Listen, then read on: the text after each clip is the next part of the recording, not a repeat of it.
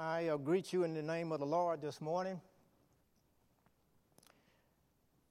Blessed is he who comes in the name of the Lord. Amen. And it is an honor and a privilege to proclaim the word of God this morning. And I come to you from a congregation of two from Haven Baptist Fellowship Hall.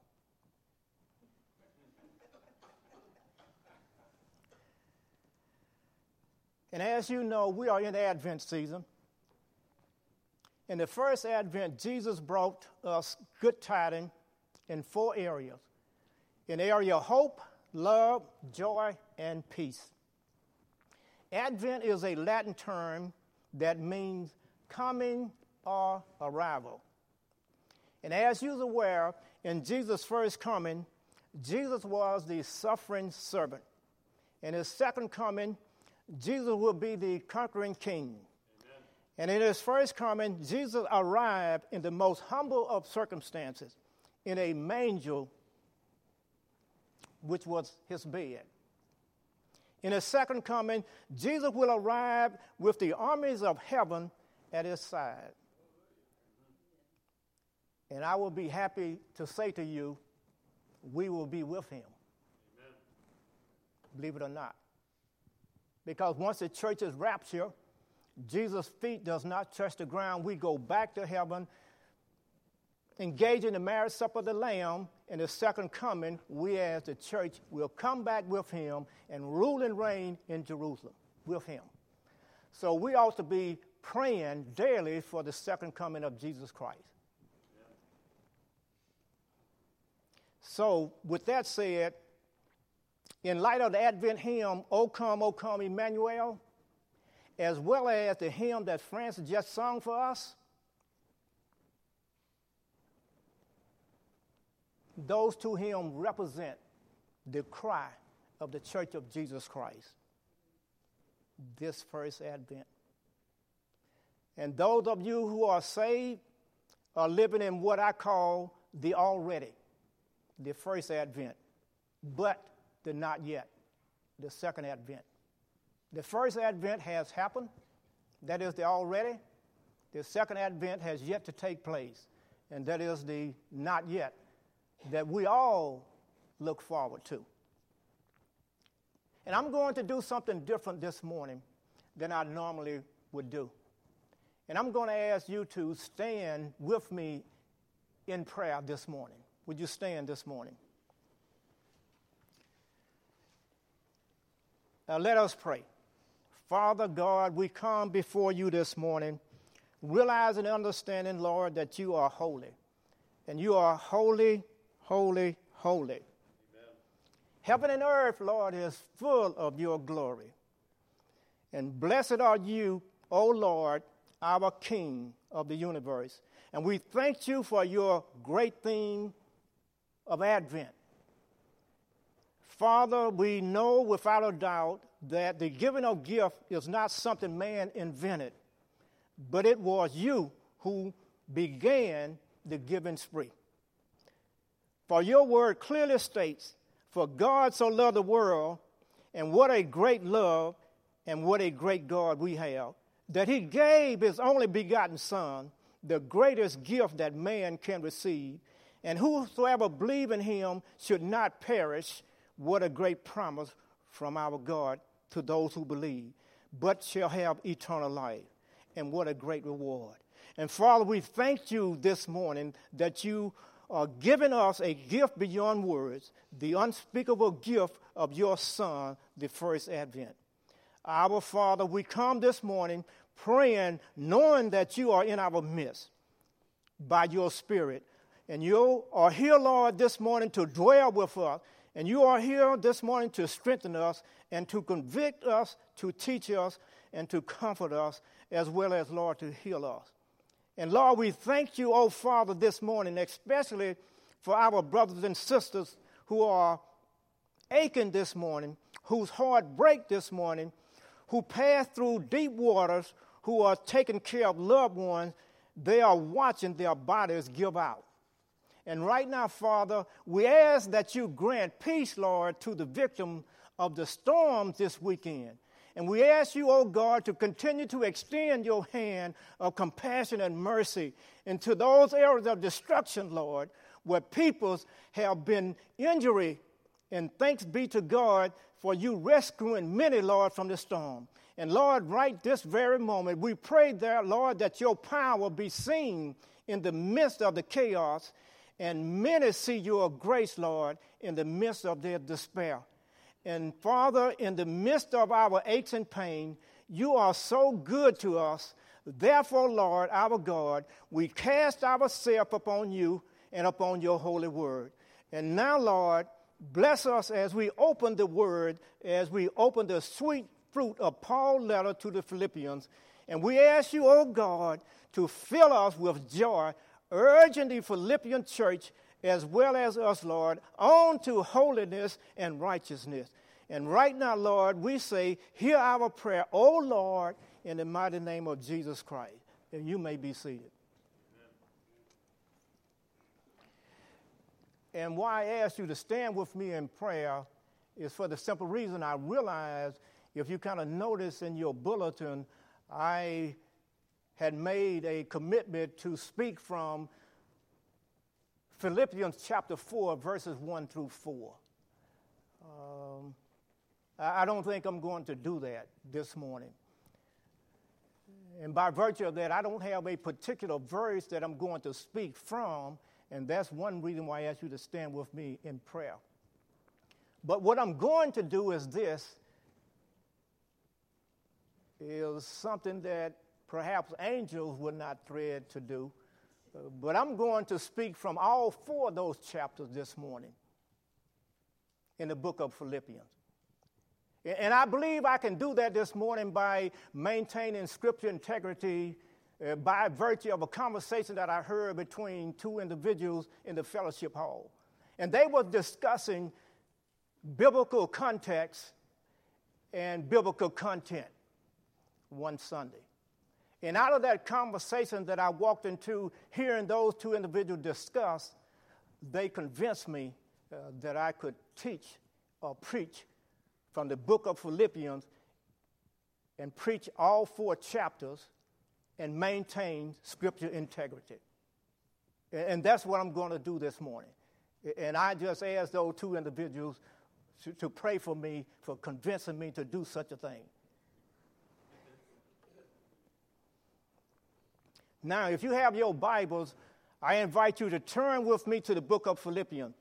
And as I said earlier, we are going to look at all four of those chapters in terms of the Advent hymn, Joy to the World, the Lord is come.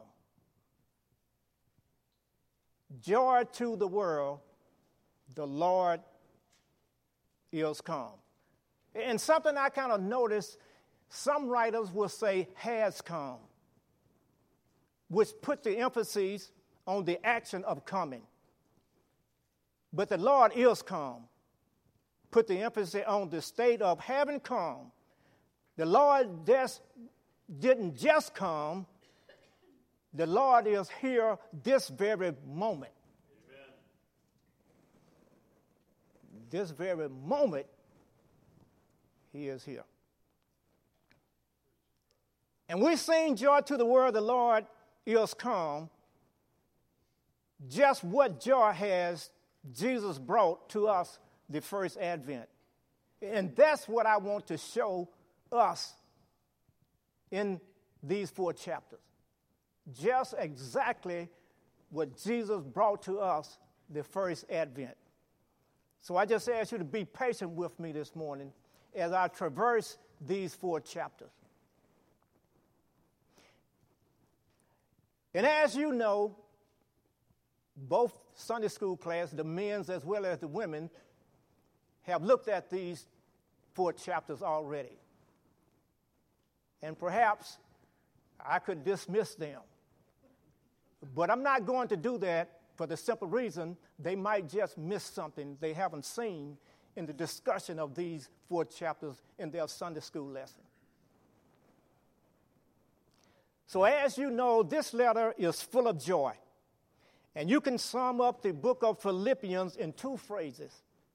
I rejoice, you rejoice. I rejoice, so you rejoice too. That's the summation of the book of Philippians. And that's exactly what Paul is writing to the churches in his prison epistles, is encouraging them to rejoice. So with that said, looking at Philippians chapter 1, if you recall, Jesus said it was a joy that was his to endure the cross for us the first advent. It was a joy for Jesus Christ to endure the cross for you and I the first advent. So look with me at Philippians chapter 1, verses 3 through 6, if you have your Bible.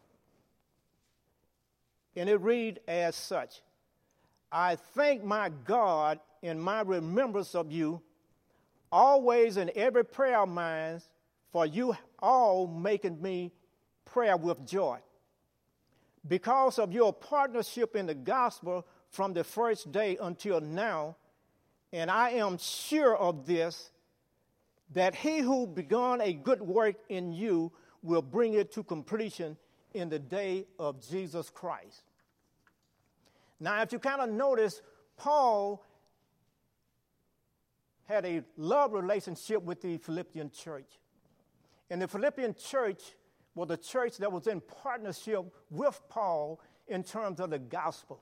In fact about it, the Philippian church really considered Paul to be their missionary. They are the one that sent him out and really supported him. But the thing I want you to see in those verses is in verse 5. And if you notice in verse 5, it says the first day. And the first day implies is the first day they heard the gospel, they believed. That's the implication of the first day. That they received the gospel, they believed the gospel for their salvation. Now, if you notice in verse 6, it says, you're sure, and Paul is sure that God will complete the work in them which he begun. Amen. And he's going to complete that work from justification to glorification. That's the implication of them believing the first day, and Paul is sure that God is going to complete that which he begun in them. So therefore, you see, we can sing, joy to the world, the Lord is come, because Jesus Christ delivered unto us a sure salvation, Amen. His first advent. Amen. Jesus Christ delivered to you and I a guaranteed salvation, his first coming. So that's why you and I can sing joy to the world. Amen. The Lord is come. The Lord is come. That ends Philippians chapter 1. Aren't you surprised that I'm not going to be exegetical going through the book of Philippians verse by verse? Now, look with me in chapter 2. Now, I remind you, by virtue of individually putting your faith in Jesus Christ, you are placed in a spiritual family. So the implication is the Philippian church is not family. The Philippian church is a family. And so are we. Amen. So are we. And the Philippian church is bound together under one banner, one Lord, one faith, one baptism, one God and Father of all. And so are we at Haven Baptist. Therefore, they have become part of another family. And as I said earlier, the family that the Philippian church have entered into is a spiritual family in nature. Now look at verse 1 and 2 in that particular chapter. And those verses will lay out for us what this new family really, really looks like. Verses 1 and 2. And they read as such. So, if there is any encouragement in Christ, any comfort from love, any participation in the Spirit, any affection and sympathy, complete my joy by being of the same mind. That implies think the same way in purpose. Also, it's going to say having the same love. The love that has been shed abroad in our heart by the Holy Spirit, the Philippian church, as you and I, can love one another as well. Amen. And it's the same way. Being of the same mind. Being of the same mind. That implies think the same way in purpose. Having the same love, being in full accord. Full accord implies no division or disunity among them. And one mind, and that implies joined together with a single purpose. Now, if you notice in those verses, the word same is repeated. And that implies that the Philippian church is bound together in unity and harmony. And likewise, Haven Baptist is bound together in unity and harmony. And I think of the song sometime that we will sing here at Haven Baptist, but I haven't heard it in a long time. I'm so glad I'm part of the family of God. We have been washed in the fountain and cleansed by his blood.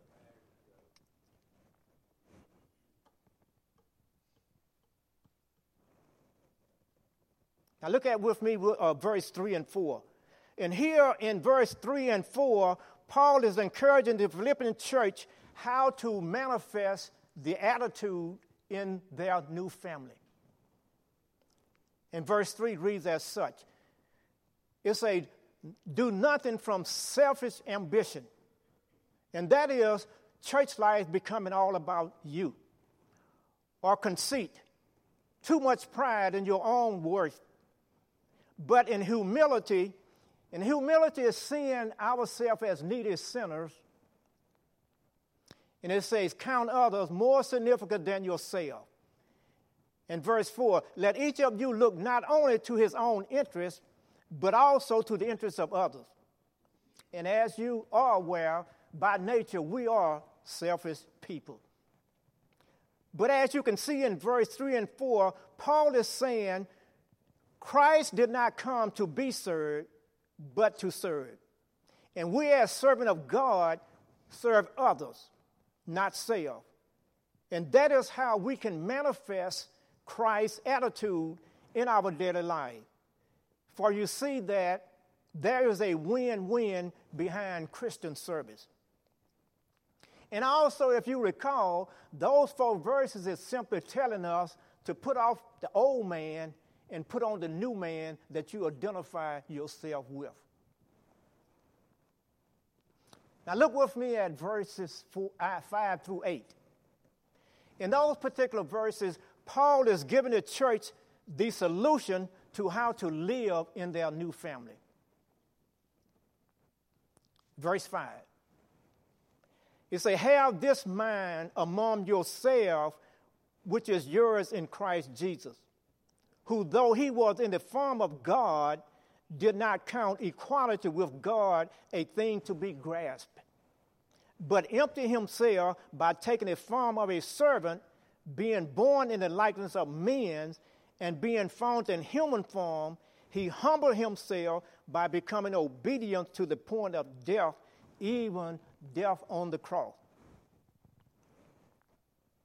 Now kind of notice, have the mind of Christ means the same attitude that Christ had. It means we share Jesus' perspective of humility, obedience, compassion, and prayerfully dependency on God. That's the implication of having the mind of Jesus Christ. So, you see, we can sing, "Joy to the world, the Lord is come," because Jesus Christ, first advent, put us in a new family.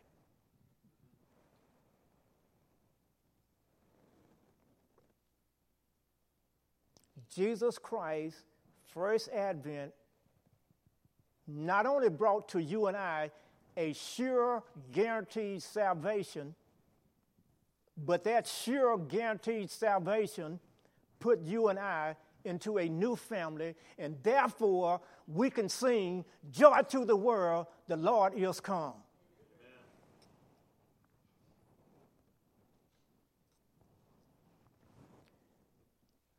Chapter 3. Turn to me, chapter 3.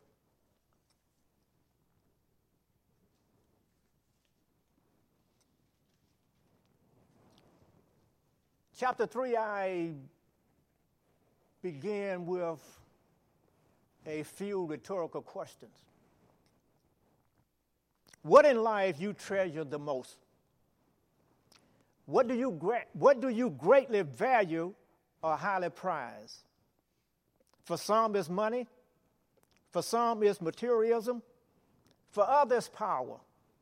Still others strive for fame, fortune, or attention. Those sacred cows or idols we value. But I want to show you something this morning in Philippians chapter 3 that is far more valuable than those things. And if you notice, Paul opened chapter 3 urging the church to rejoice, and also he warned them of something as well. And I want to look at both of those things. So, Philippians chapter 3, verse 1 and 2. And it reads as such: "Finally, my brothers, rejoice in the Lord. To write the same thing to you is not trouble to you and me, and it is safe for me to do so." And then he says in verse 2, "Look." And now he wants to warn them about something. And he said, "Look out for the dogs." And in those days, in the Jewish society, dogs was considered unclean animals. And then he said, "Look out for evildoers." And that is just evil works. And then he said, "Look out for those who mutilate the flesh." And that is individuals who will advocate in circumcision. So you really see that Paul is not talking about literally dogs, but he's turning the tide on some Judaizer who normally call Gentile peoples dogs. Because if you recall, the Jews would call the Samaritan dogs due to the fact they was of a mixed race. But Paul is turning the tide on these Judaizers, and he is calling them dogs. And basically what he is doing is he is warning the Philippian church to beware of false, unclean teachers, these dogs, evildoers who mutilate the flesh.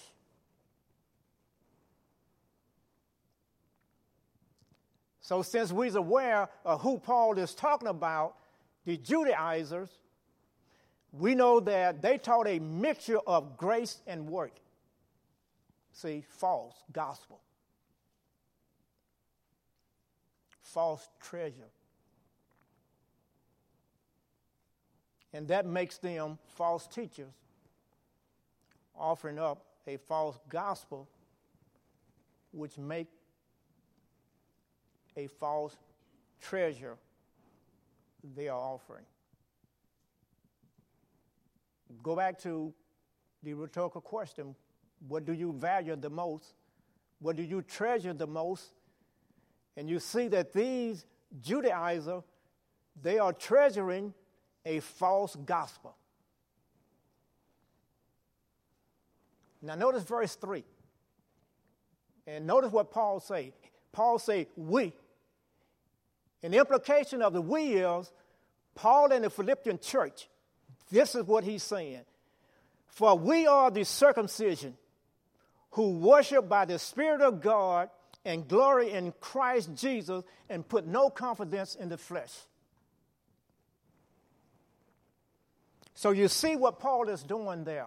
He is contrasting false teacher with followers of Jesus Christ. And what he is saying is, we are the circumcision. We are the circumcision of the heart and not of the flesh. Amen. And notice the three major characteristics that he utilized in identifying a true Christian who possess a true treasure. First of all, they worship by the Spirit of the living God. So they are relating to God by God's standard, in spirit and in truth. They boast only in Christ Jesus. They are taking pride only in Jesus Christ, which is their highest treasure. And they do not put any confidence in the flesh. They are looking strictly to Jesus Christ to save them.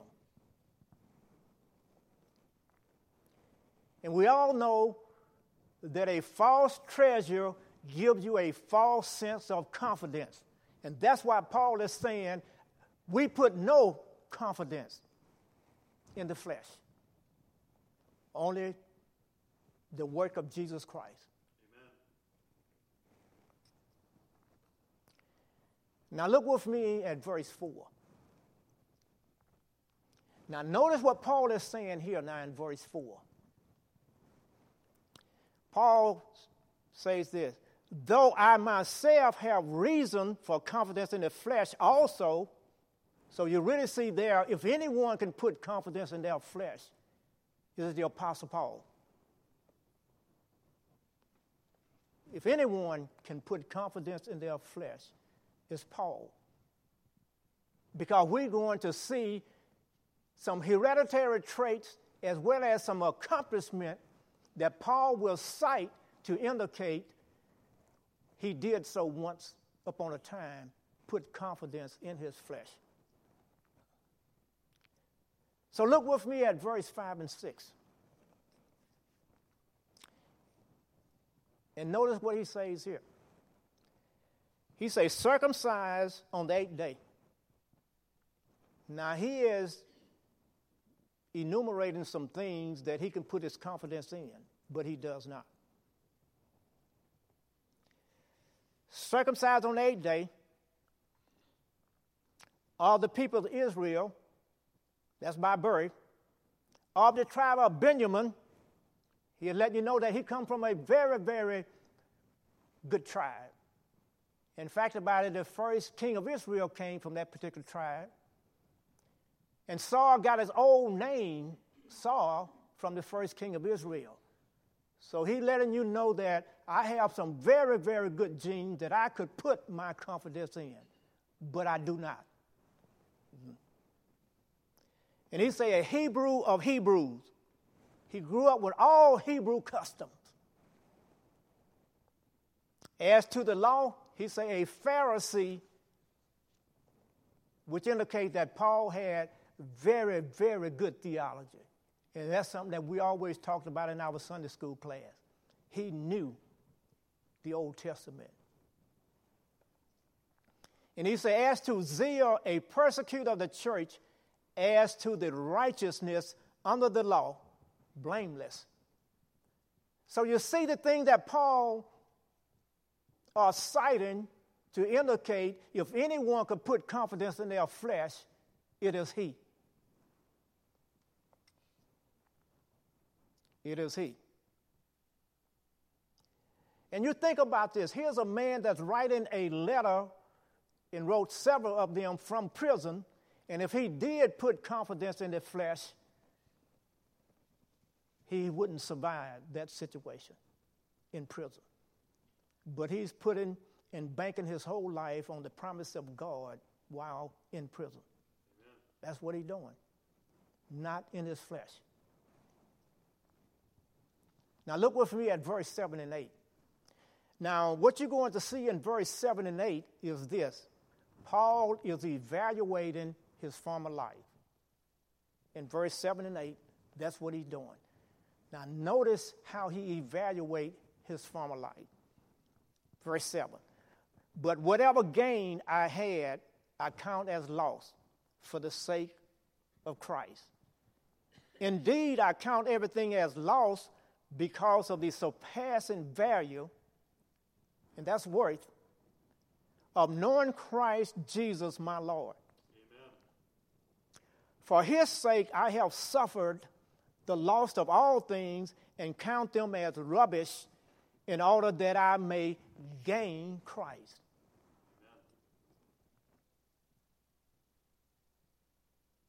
Question. Do you count everything lost from the old man to gain that sure salvation in Christ Jesus?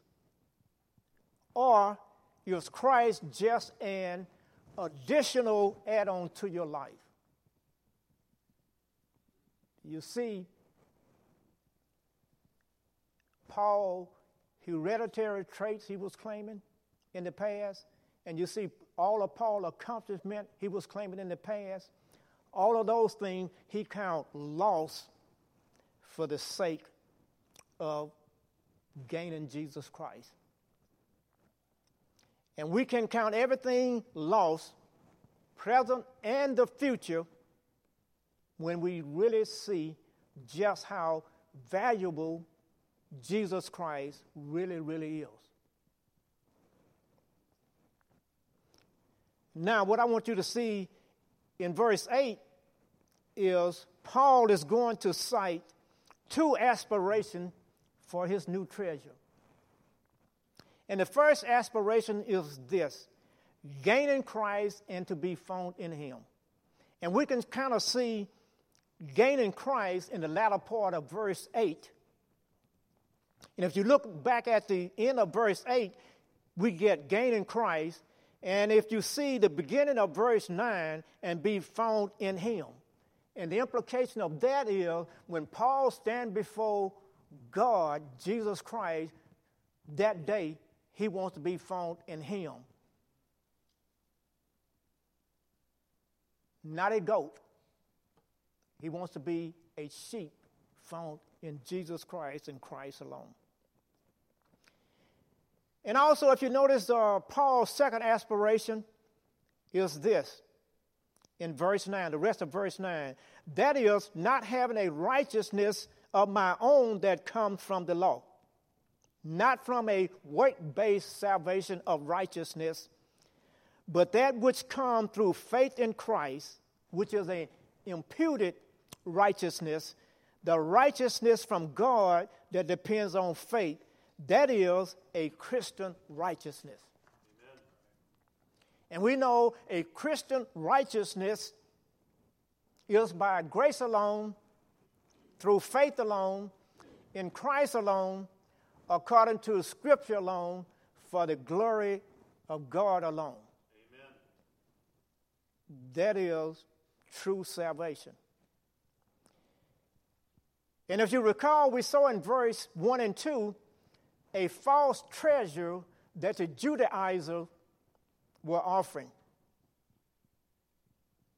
And that can be summed up in Jesus plus something else equals salvation. This is what the Judaizer was offering. Jesus plus something else, and that something else could have been the law, the Mosaic law. It could have been circumcision, or whatever the case may be, but you see they are adding something to grace. And we just saw in verse 3, true salvation. which Paul gained by counting everything lost. And that true salvation can be summed up in Jesus plus nothing is equal to everything. Amen. Jesus plus nothing is equal to everything, and that is true salvation. So you really see that Jesus Christ, the first advent, came to bring you and I and the Philippian church a new treasure. And based upon that new treasure, we can truly sing, "Joy to the world, the Lord is come again."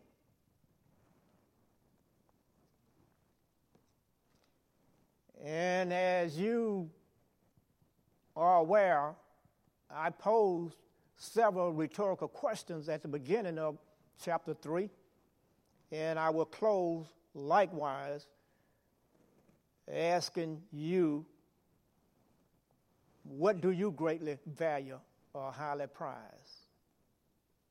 What do you treasure the most in life? What is your goal in life? It is to make your name familiar or to make the name of Jesus Christ known. And that brings us to chapter 4. Chapter 4. In your bulletin, I did say I would speak from chapter 4, didn't I? So, we are there.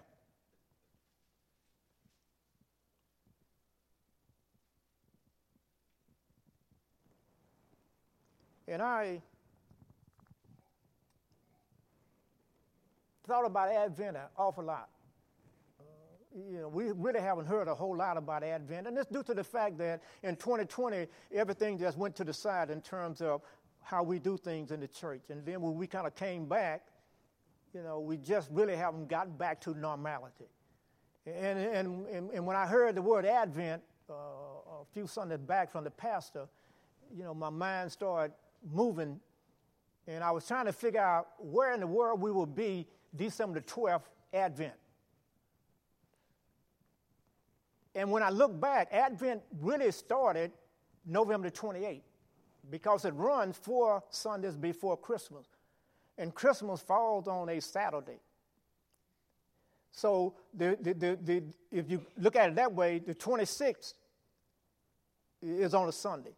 So if you look at the 28th, and then you look at December the 5th, and then I was asked to preach on the 12th, and I got to thinking about Advent. And I realized I could be wrong.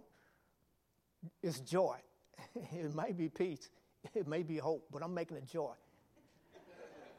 And I came up with that idea of joy, and I began to realize this Philippian book is all about joy.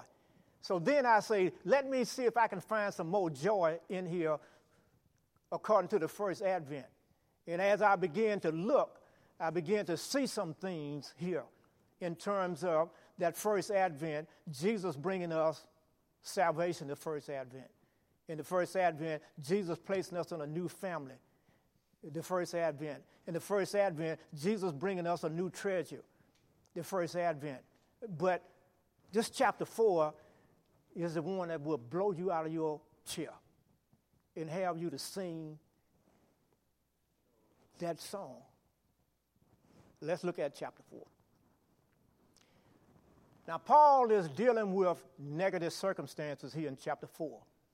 And I'm not really going to do chapter 4 the justice that it really deserves, because as you get a little deeper and deeper in chapter 4 there, he really gives you a great solution in how to deal with problems and challenges in life and dangers and all this kind of stuff. But these first few verses in chapter 4, they are some great verses.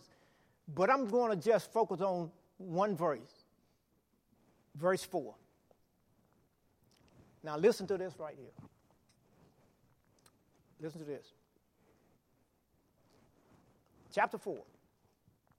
And we're talking about negative circumstances. Paul is going to show us how to deal with negative circumstances. those circumstances that is so challenging in our life that they will make us want to forsaken our salvation. But due to the circumstances, we have something to really hold us steady. And listen to this here. How in the world can a person who have experienced the following things say Philippians 4:4? And we're going to read 4:4 in a few minutes. But just for the sake, let's just read it.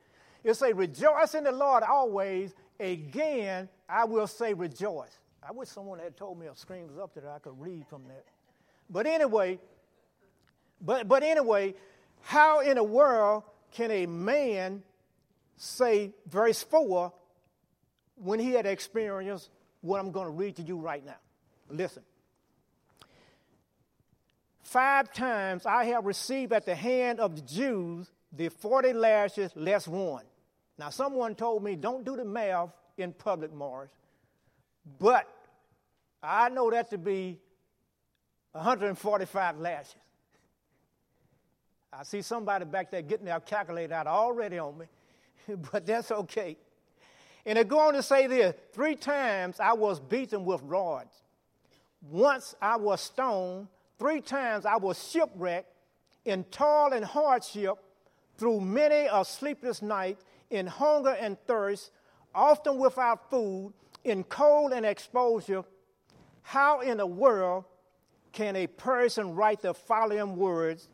Rejoice in the Lord always. Again, I will say rejoice. Now you tell me. Okay, I done did some research. I'm going to show you. I'm going to share with you how you and I, brother, can do this. All right? Listen. Now, Paul writes those words because he found one thing worth praising with his lips and his life. And I see some head nodding. And that was that new treasure. He counted everything lost. All his gains, all his secular gains, he counted lost when he found Christ, that new treasure.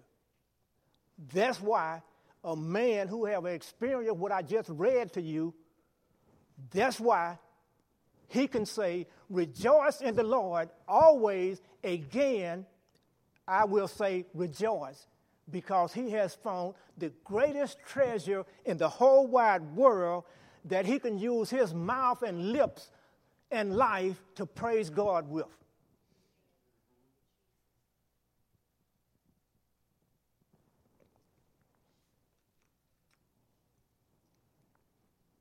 Also, I can throw some more things in there as well. Many, many things.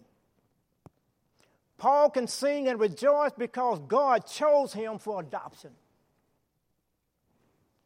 Because he have been redeemed, he can say, rejoice in the Lord always. Again, I will say rejoice. That's why he can say that. Paul can write those words based on what he has experienced because of his imperishable, unspoiled, unfading, and reserved inheritance that he have in Jesus Christ that is reserved for him in heaven. Amen. That's why he can write those words. And that's exactly why we can sing no matter what our circumstances are, no matter what our situation may be, we can sing joy to the world, the Lord is come. Amen. We can do that.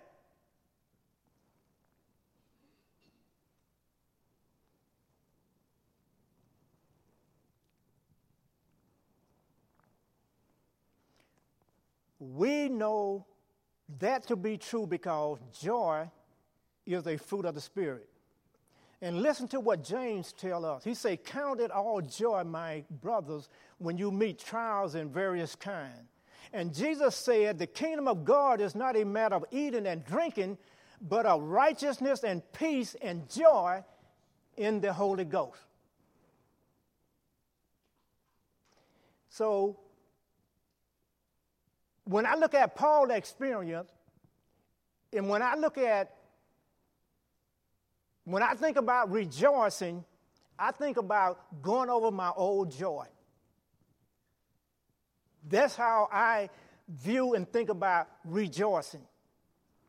Because if you notice, the prefix re in rejoicing implies again. And what we are doing is we are going backwards, recalling what Jesus Christ has done for us. And that's what Paul does in prison.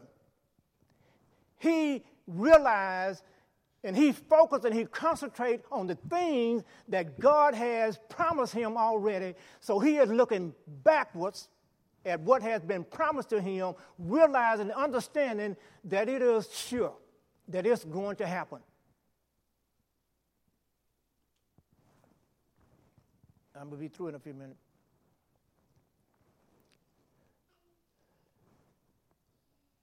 So let's look at that particular verse. So you really see the secret of living a Christian life is consistently rejoicing always. The secret that Paul wants the Philippian church to know, and he wants us to know, the secret to living out the Christian life is consistent rejoicing always. So I ask you, what is joy? And if we look at verse 4, joy is a command. Joy is a command. And that command is celebration and stability because the master present is in our hearts. Paul can rejoice in prison because he realized that the master present was in his heart as he sat there in prison. And likewise, that's how we have to look at life in terms of situation and circumstances. The master present is in our heart. Okay? So it's a command. So biblical joy is knowing Jesus and rejoicing in him. And over in Scripture, we see rejoicing is a command, and the center of Christian life is knowing Jesus Christ. So what Paul is trying to get us to see is that in Christ, our joy is, listen to this, in Christ, our joy is the new normal. That's what Paul wants us to see.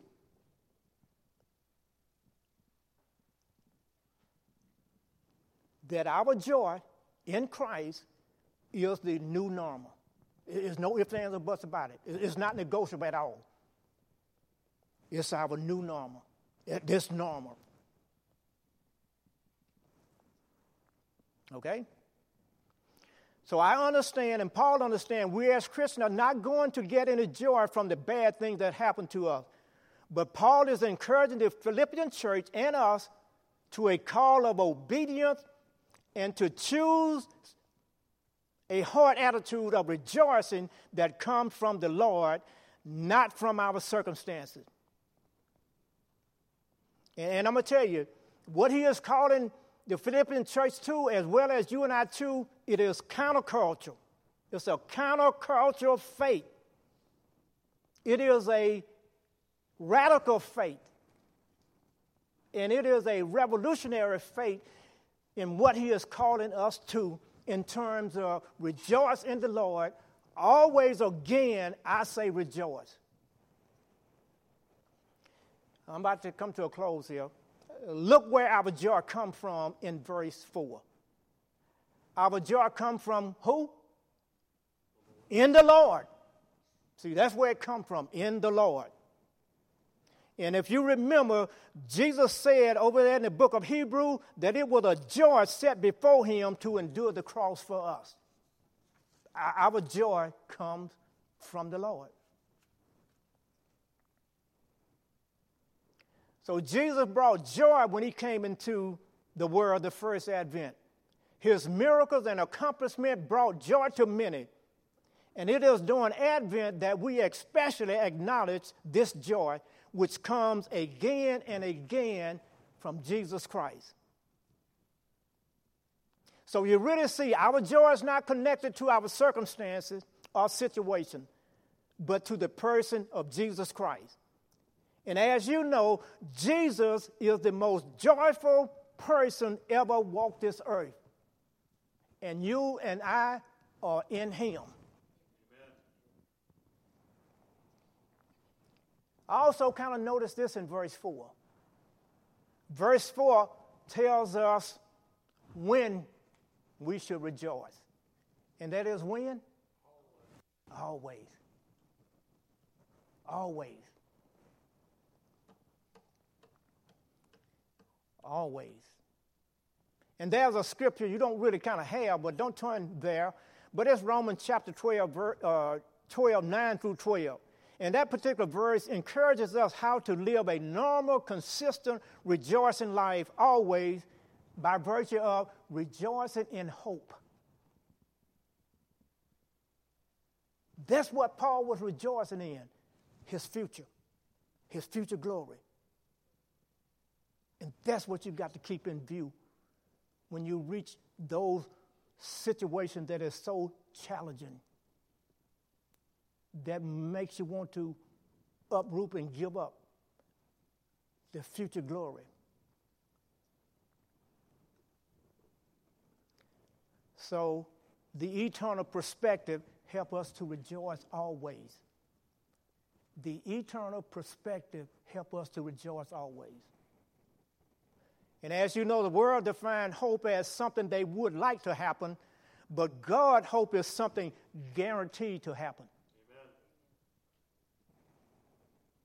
So how do we rejoice always? How do we rejoice always? I'm going to use a secular slogan to demonstrate how we rejoice always. And you know that slogan. Nike. Nike says what? A little louder. Just do it.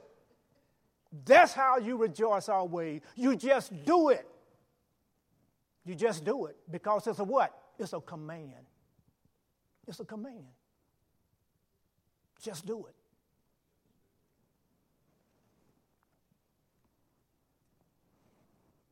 So it's a choice. We live not from the present crisis, but we are living from our future glory.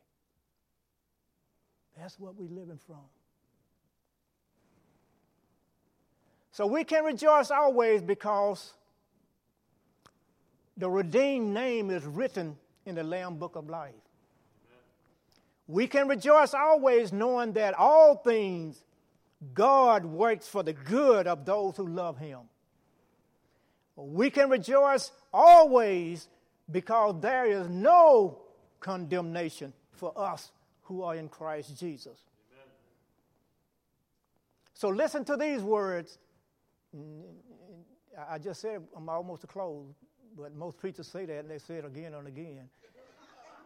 But listen to this verse here. Now, and I don't think you have that verse either. But Habakkuk, I forgot what chapter 3 I believe it is. But anyway,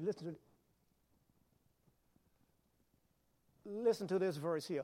It says, though the fig tree should not blossom, nor fruit be on the vine, the produce of olive fail, and the field yield no food, the flock be cut off from the fold, and there be no herd in the stall, verse 18. Yet I will rejoice in the Lord, I will take joy in the God of my salvation. Here's a man, Habakkuk, saying, although everything is falling apart all around me, yet I will rejoice in the Lord. You see,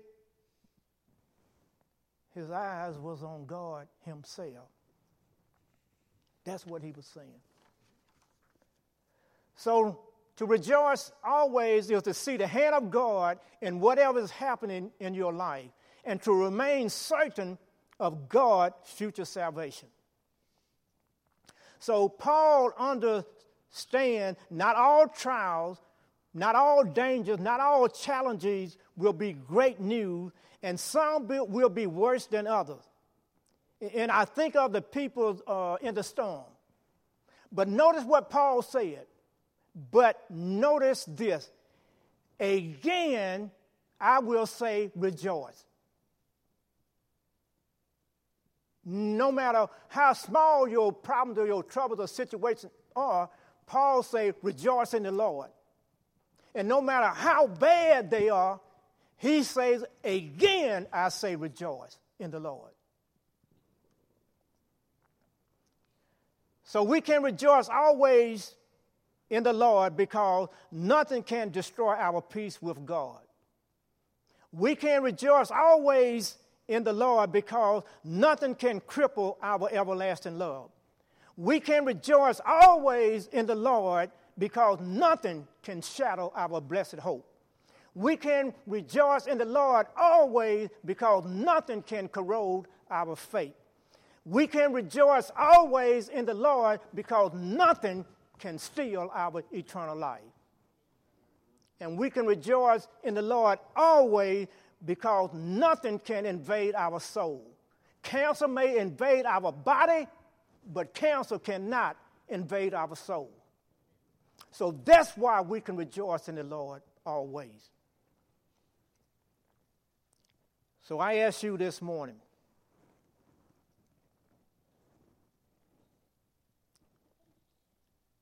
after I close in prayer, I want you to stand and I want you to sing Joy to the World, the Lord is come, based upon all those elements I just listed from Philippians that Jesus Christ brought to you and I, the first Advent.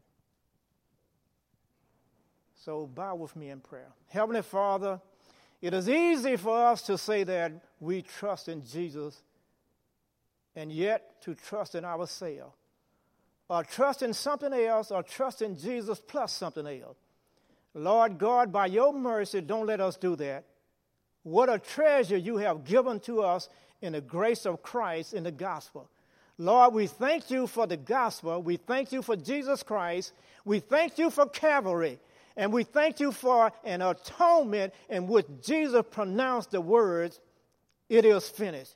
Oh, Lord, we ask that by your grace of your Holy Spirit, that Jesus would be with us and Jesus would be our greatest treasure, and the very thought of him who would flood our hearts with gratitude and songs of wonder, love and praise, and that his treasure, Lord, will become a life-transforming thing in us. And Lord, we ask this in no other name but Jesus Christ, our Lord and our God. And all God people say, amen.